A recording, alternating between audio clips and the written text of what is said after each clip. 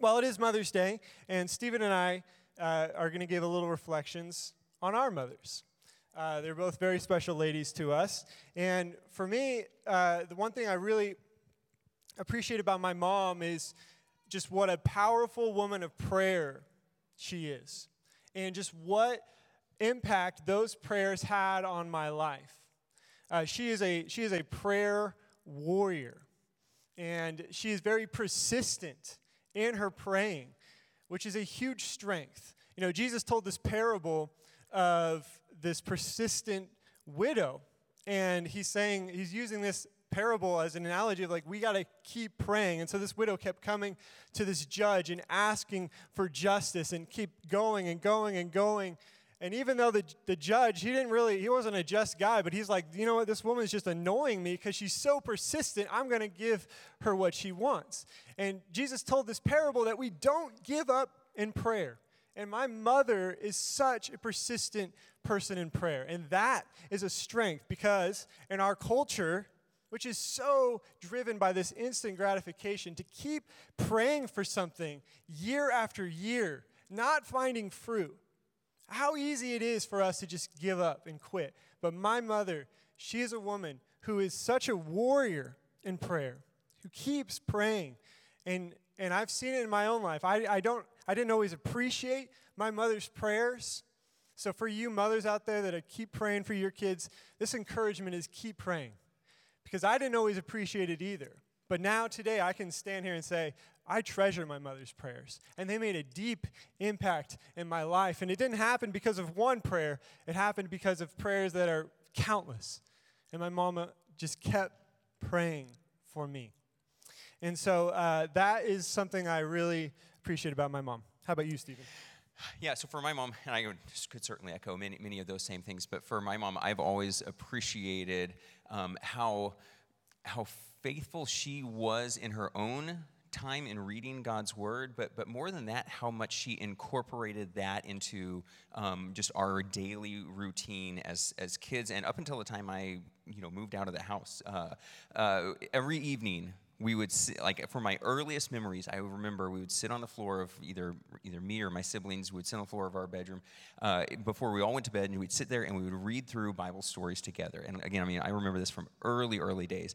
And like the Bible stories I remembered were because my mom would read those to us, and we would just there was just natural conversation that came out of that. And then as we got older, she incorporated Bible memorization into our evening routines. And then as we got older, from that we got we would read different devotionals, and there would be conversations that came out of that. When we were in that junior high age, the conversations were more one-sided, but that persistence paid off as we got older. That became more fluid. But more than that, it wasn't just that we read the Bible and we had devotions, but it was that I saw that in my mom's own personal life, and in her, she modeled that herself. And then again, as I got older, right before I got married, I was, I was living at home and then was engaged, and we moved into I moved into the house that Holly and I would live in. But I remember the last night I was living at home, we still had our evening devotions, my mom and I, and a major part of my love for God's Word came out of just that time from the early stages on. And so, moms, as we were talking about this, and we really didn't even plan what we were going to talk about, but I think this really shows parents, for all of us, Bible and prayer is got to be at the foundation of what our homes are built on in our own personal lives, but in how we are raising our children. And so be encouraged by that, be challenged by that, and God bless all you moms. Thank you for all that you do. And now let's worship the Lord together.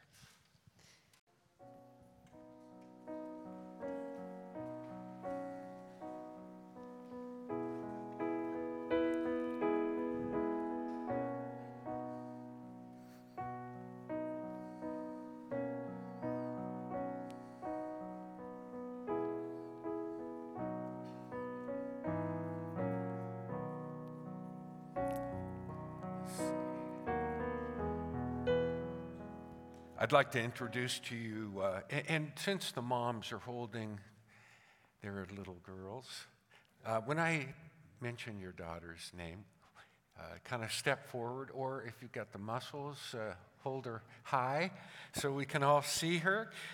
This is Connor and Mackenzie Brumbaugh and Kemper Rose. Hi, Kemper. And Mike and Amanda Borg and Lillian Charlotte. There she is. And then Austin and Alana Moles and Olivia Grace. Thank you. This is such a very special thing that these parents do. And to put it in perspective, let me read to you from Mark chapter 10, verses 13 through 16. And they were bringing children to him, that is Jesus, that he might touch them. And the disciples rebuked them. But when Jesus saw it, he was greatly displeased. And he said to them, "Let the children come to me. Do not hinder them, for to such belongs the kingdom of God. Truly I say to you, whoever does not receive the kingdom of God like a child shall not enter it." And he took the children in his arms and blessed them, laying his hands upon them. And it's so meaningful to see these parents. And in so many ways, little has changed since Elkanah and Hannah brought their little boy Samuel to the temple. And Mary and Joseph brought their little child Jesus to the temple. The hearts are the same. And it's that heart to bring our children and dedicate them to the Lord. That's what we are honoring, observing, and celebrating this morning. What you are doing this morning is dedicating not only your child, but yourselves. And you're dedicating yourselves to maintain a home where Jesus Christ is honored and God's word is treasured. Recognizing the dignity and responsibility of being a parent and of help, God's help, to fulfill your duties, do you now dedicate your child to God and solemnly covenant to strive by precept, by example, by vital association with God and His church to train your child to love God and His Son, Jesus Christ? If so, say, we do. Having dedicated your child to God, do you also consecrate yourselves to the Lord Jesus Christ in the spirit of this covenant to inspire Christ-likeness in your home and the rearing of your child? If so, say we do. Having heard these vows and sacred assurances as a minister of Christ, and I do joyously and with earnest prayer commend your little girls unto the Lord, that they might honor and serve Him as they follow their moms and dads in that very thing. I always bring tears to children's eyes. So, your children, your daughters will not remember this day, but you can remind them.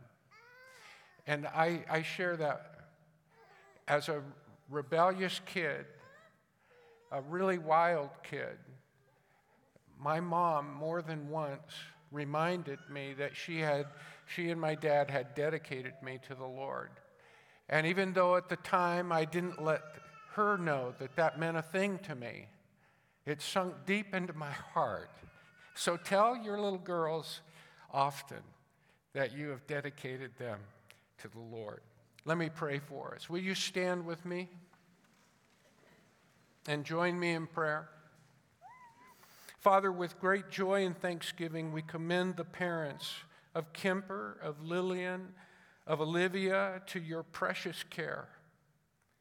We pray, Lord, that you will enable them and empower them with your love and grace. Encourage them, assuring them of your sure and unseen work in their lives to bring about your beautiful purposes and plans for them. Guide these parents with your strong and loving hand. May they grow to love you and trust you more.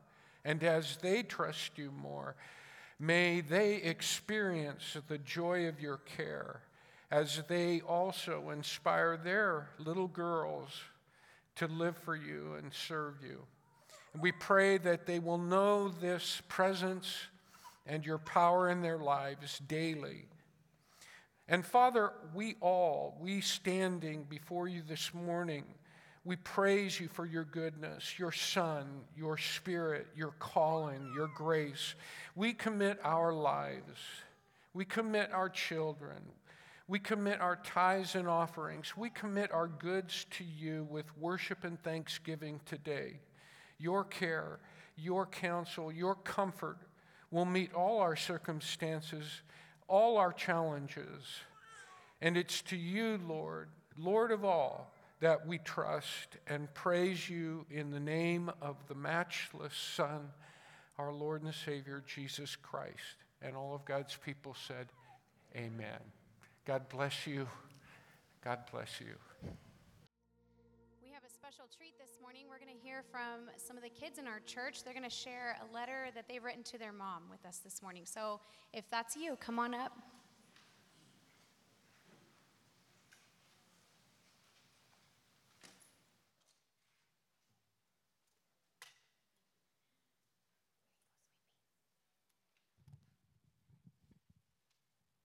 Good morning. Can you tell us what your name is and how old you are? My name is Katie, and I'm 6 years old. Okay, and Katie's going to share a letter that she's written to her mom this morning. Mom, I love every single thing you do for me. I love that you make dinner for us and take care of us when we're sick, and you tuck me in at night. And I love your pretty voice and can't wait to grow up and be a mom just like you. And I learned from you that if you always trust and love the Lord and follow him, then you'll go to heaven. Thank you, Katie. That was beautiful. Okay. Well, you won't need this, will you? Here you go. Okay, let me get this thing out. Okay, dear Mom, you are my role model in life. You are strong, pretty, funny, cool, nice. Words can't describe how much I love you. I know that I am not a perfect child. I mean, come on, if I was a perfect child, I probably would not have put paint all over the walls in the guest bedroom and blame it on some imaginary burglar. But I do really try to behave. At first, I didn't really know what to put in this letter because honestly, I'm speechless at your awesomeness. I remember when I was little and you read me all those books about God loving me. That's like the only thing I remember, but it's important to me. Without you, I don't know where I would be right now. You were there for me when I needed you the most and for all the good times. You really are my moon. You may be silent, but whenever I need you, I can look around and see you. So thank you for all you do, Mom. I really do appreciate it. Love, Sabrina.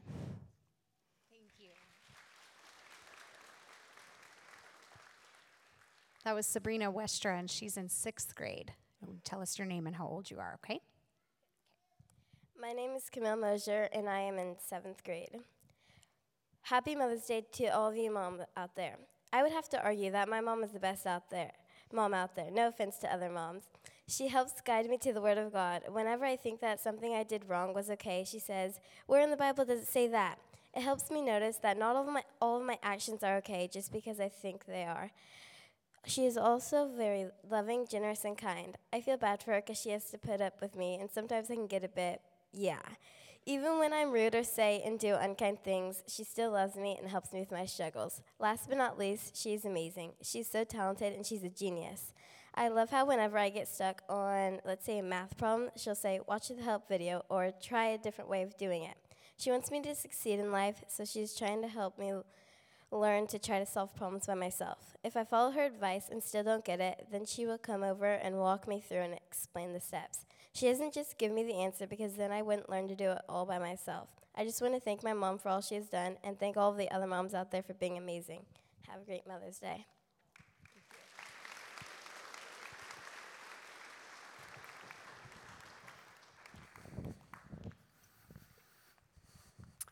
Well, thank you, ladies. I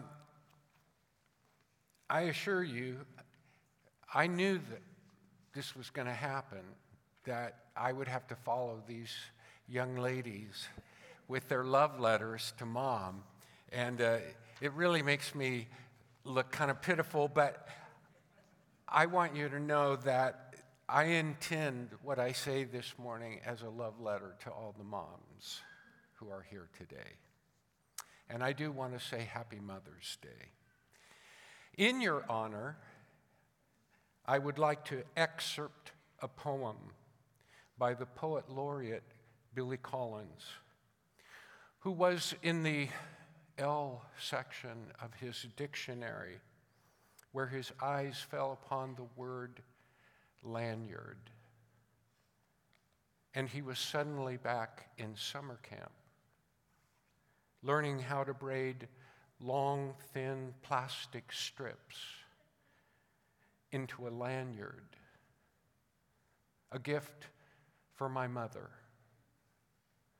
I had never seen anyone use a lanyard or wear one, if that's what you did with them. But that did not keep me from crossing strand over strand again and again until I had made a boxy red and white lanyard for my mother. She gave me life and milk from her breasts, and I gave her a lanyard. She nursed me in many a sick room, lifted spoons of medicine to my lips, laid cold face cloths on my forehead, and then led me out into the starry light and taught me to walk and swim. And I, in turn, presented her with a lanyard. Here are thousands of meals, she said, which I made for you. Here is clothing and a good education. And here is your lanyard, I said. With a little help from a counselor at camp. Here is a breathing body and beating heart, strong legs, bones, and teeth, and 2 clear eyes to read the world, she whispered. And here, I said, is the lanyard I made at camp.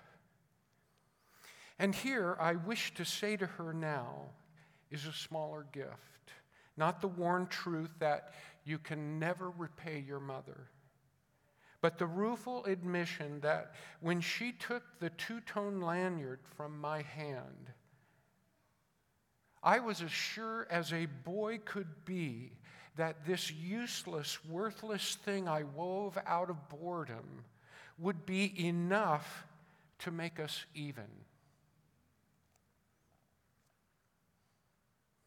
There are debts that we can never repay.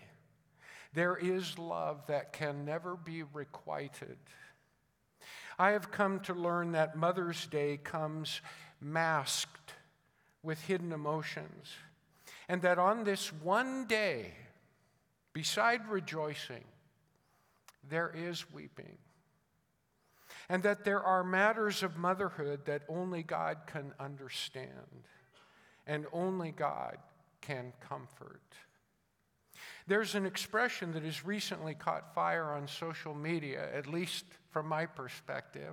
I hope it is your perspective as well.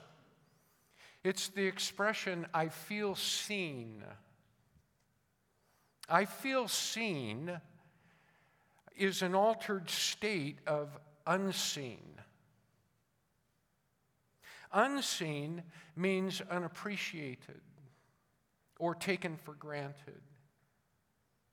In Genesis 16, to feel seen was a prayer that one woman prayed. That woman was a young mother. She was an Egyptian servant girl. And she was a servant girl in the household of a woman, a matron named Sarah, and a master named Abraham. When it became apparent that Hagar could be a mom, but Sarah could not, bitter feelings erupted. And Sarah took it out on Hagar. A foreign servant girl like Hagar was of no account. Everybody knew it. And Hagar knew it too. She was given to Abraham to bear him a son, but now Sarah regretted it. And her resentment became so fierce that Hagar ran away. But we're told the Lord heard her cry of affliction. This young servant girl, pregnant, alone, unwanted, confused, no homeland, alone in a remote place, she cried out and vocalized her affliction. She took all of that emotion and she put it into words to the open sky and the empty space. And we're told that God heard her affliction. And the Lord came to Hagar, and the Lord comforted Hagar. Please let that sink in. If today, in some feelings, even though you're surrounded by a room full of people, and people who actually care, but some hidden things we don't express, so the rest of us are blind to our needs, our emotions, our silent heartbreak. And in that, we're alone. But we aren't. Because God sees, God knows, God hears the cry of affliction. And He comforts. In Genesis chapter 16, verse 13 and 14, Hagar, this Egyptian servant girl, she named the Lord who spoke to her. She said, "You are El Roi." El Roi. That's Hebrew. El Roi. God sees me. For she said, "In this place have I actually seen the one who sees me." El Roi. Hagar has the longest conversation with God of any woman in the Old Testament. And almost anyone in the Old Testament. She's an Egyptian slave. And she's the only person in the Bible who gives God a name. Up to this point, God has introduced Himself as Elohim, the Creator, as Yahweh, the covenant maker, as El Shaddai, the Almighty. But Hagar, this young Egyptian servant girl, this person who doesn't count, who is inventory.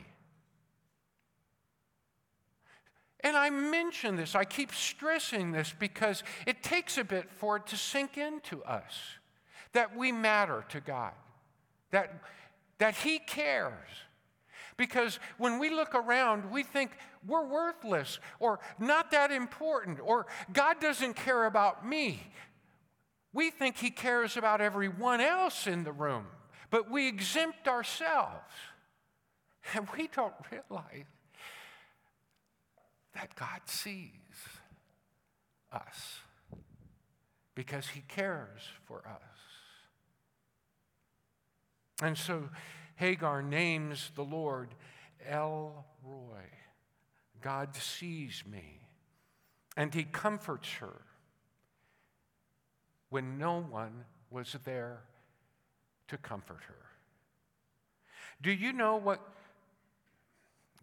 God's comfort, what God's comfort is likened to? In the Bible, God's comfort is likened to a mother's comfort. Now, that's a pretty astonishing thing. He who alone was there to comfort this young mother, but elsewhere in the prophets, in the gospel, on the lips of Jesus Himself, God is described as a God whose comfort we can appreciate and even desire because His comfort is as a mother's comfort. In Isaiah 66:13, the prophet says, as a mother comforts her child, God speaking through the prophet, so I will comfort you. In 2 Corinthians, the first chapter, the opening of his letter, the Apostle Paul calls the God and Father of Jesus, our Lord, the Father of mercies and God of all comfort, who comforts us in all our affliction, so that we may be able to comfort those who are in affliction with the comfort with which we ourselves are comforted by God. In other words, God's comfort is so rich, it accomplishes true comfort in such a way that we who need to be comforted are now able to comfort the people who need to be comforted. That's a powerful comfort. This last 3 weeks, I've been checking up on a killdeer. Sometimes they're called kildees. They're little plovers. And this plover has been sitting on her eggs just outside the back door of our administrative office. And every morning and every evening, and sometimes if I have a moment, I go out during the day to see how she's doing, or I look through the window, and there she is, dutifully sitting on her eggs. The only time she would leave them is when the sun was very high and hot, and then she'd slip away for a little bit, or Dad would come and do like a 5-minute stint. You know how dads are. And then the mother would return, and she was just, and if there was any kind of predator, like mistakenly, she thought I was a predator one day. So what she did was she goes into this kind of a broken wing thing, like she's wounded, so the predator will seek her out, and she moves away from her eggs to protect her young. And just this last week, a couple of days back, we saw the little eggs hatch. And here's a picture of one being, in the tuft of mother's breast. There you can make her out with the baby right in front of her. And now they're a happy family running around the property, and soon they'll move on, and maybe the young will come back and the cycle will repeat. But we say when we see this, we think, wow, that mother is so attentive. Look at her guarding her young. Look at her willing to sacrifice to protect her young. That's instinctive. Nature has bred that in somehow. No. We may, in fact, agree that it is programmed, but God, the Father of all comfort, is the programmer. He programs that. And that's a beautiful thing. In Matthew 23:37, Jesus likened his tender concern for the lost and hurting to a hen who gathers her chicks under her wings. I get a kick out of Moses. When God's people were grumbling again, Moses turns to God and he protests to God. Listen to what Moses says to God. Did I conceive these people? Did I give them birth so that you could tell me, carry them at your breast as a nursing mother carries a baby? See, Moses is saying, why do I have to put up with this people as a mother puts up with her children? But he's actually addressing God because he's saying, you're the one who's to blame. You're the one who wants me to care for these people just like you do. Like a mother. Moms, your comfort is the emblem and imprint of God's own comfort. And I'm glad there's joy here today, and joy that can be had here today. But I want to remind you there's comfort too.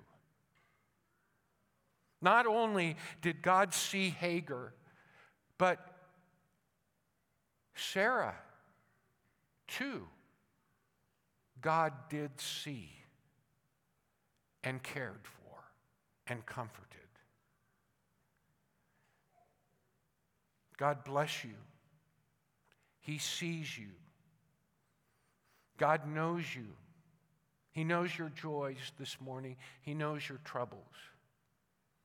And we may believe a lanyard would be enough to make us even, but not God, who has given you not a lanyard, but his one and only Son. There is comfort and joy in the Lord for you today. On the strength of his Son, Jesus Christ, I remind us. Let me pray. Gracious Heavenly Father, we thank you for your tender care, love, comfort, our every yearning, our every need, the things that we believe we bear alone, the heartbreak, the things that no one else, not even those closest to us, can understand. You do understand. And Father, if we believe this as Hagar learned, it will be a true comfort to us to trust our deepest needs and concerns to your great love as expressed to us in the matchless sacrifice and gift of your Son, Jesus Christ. And it is in his name that we praise you, worship you, and thank you. Amen.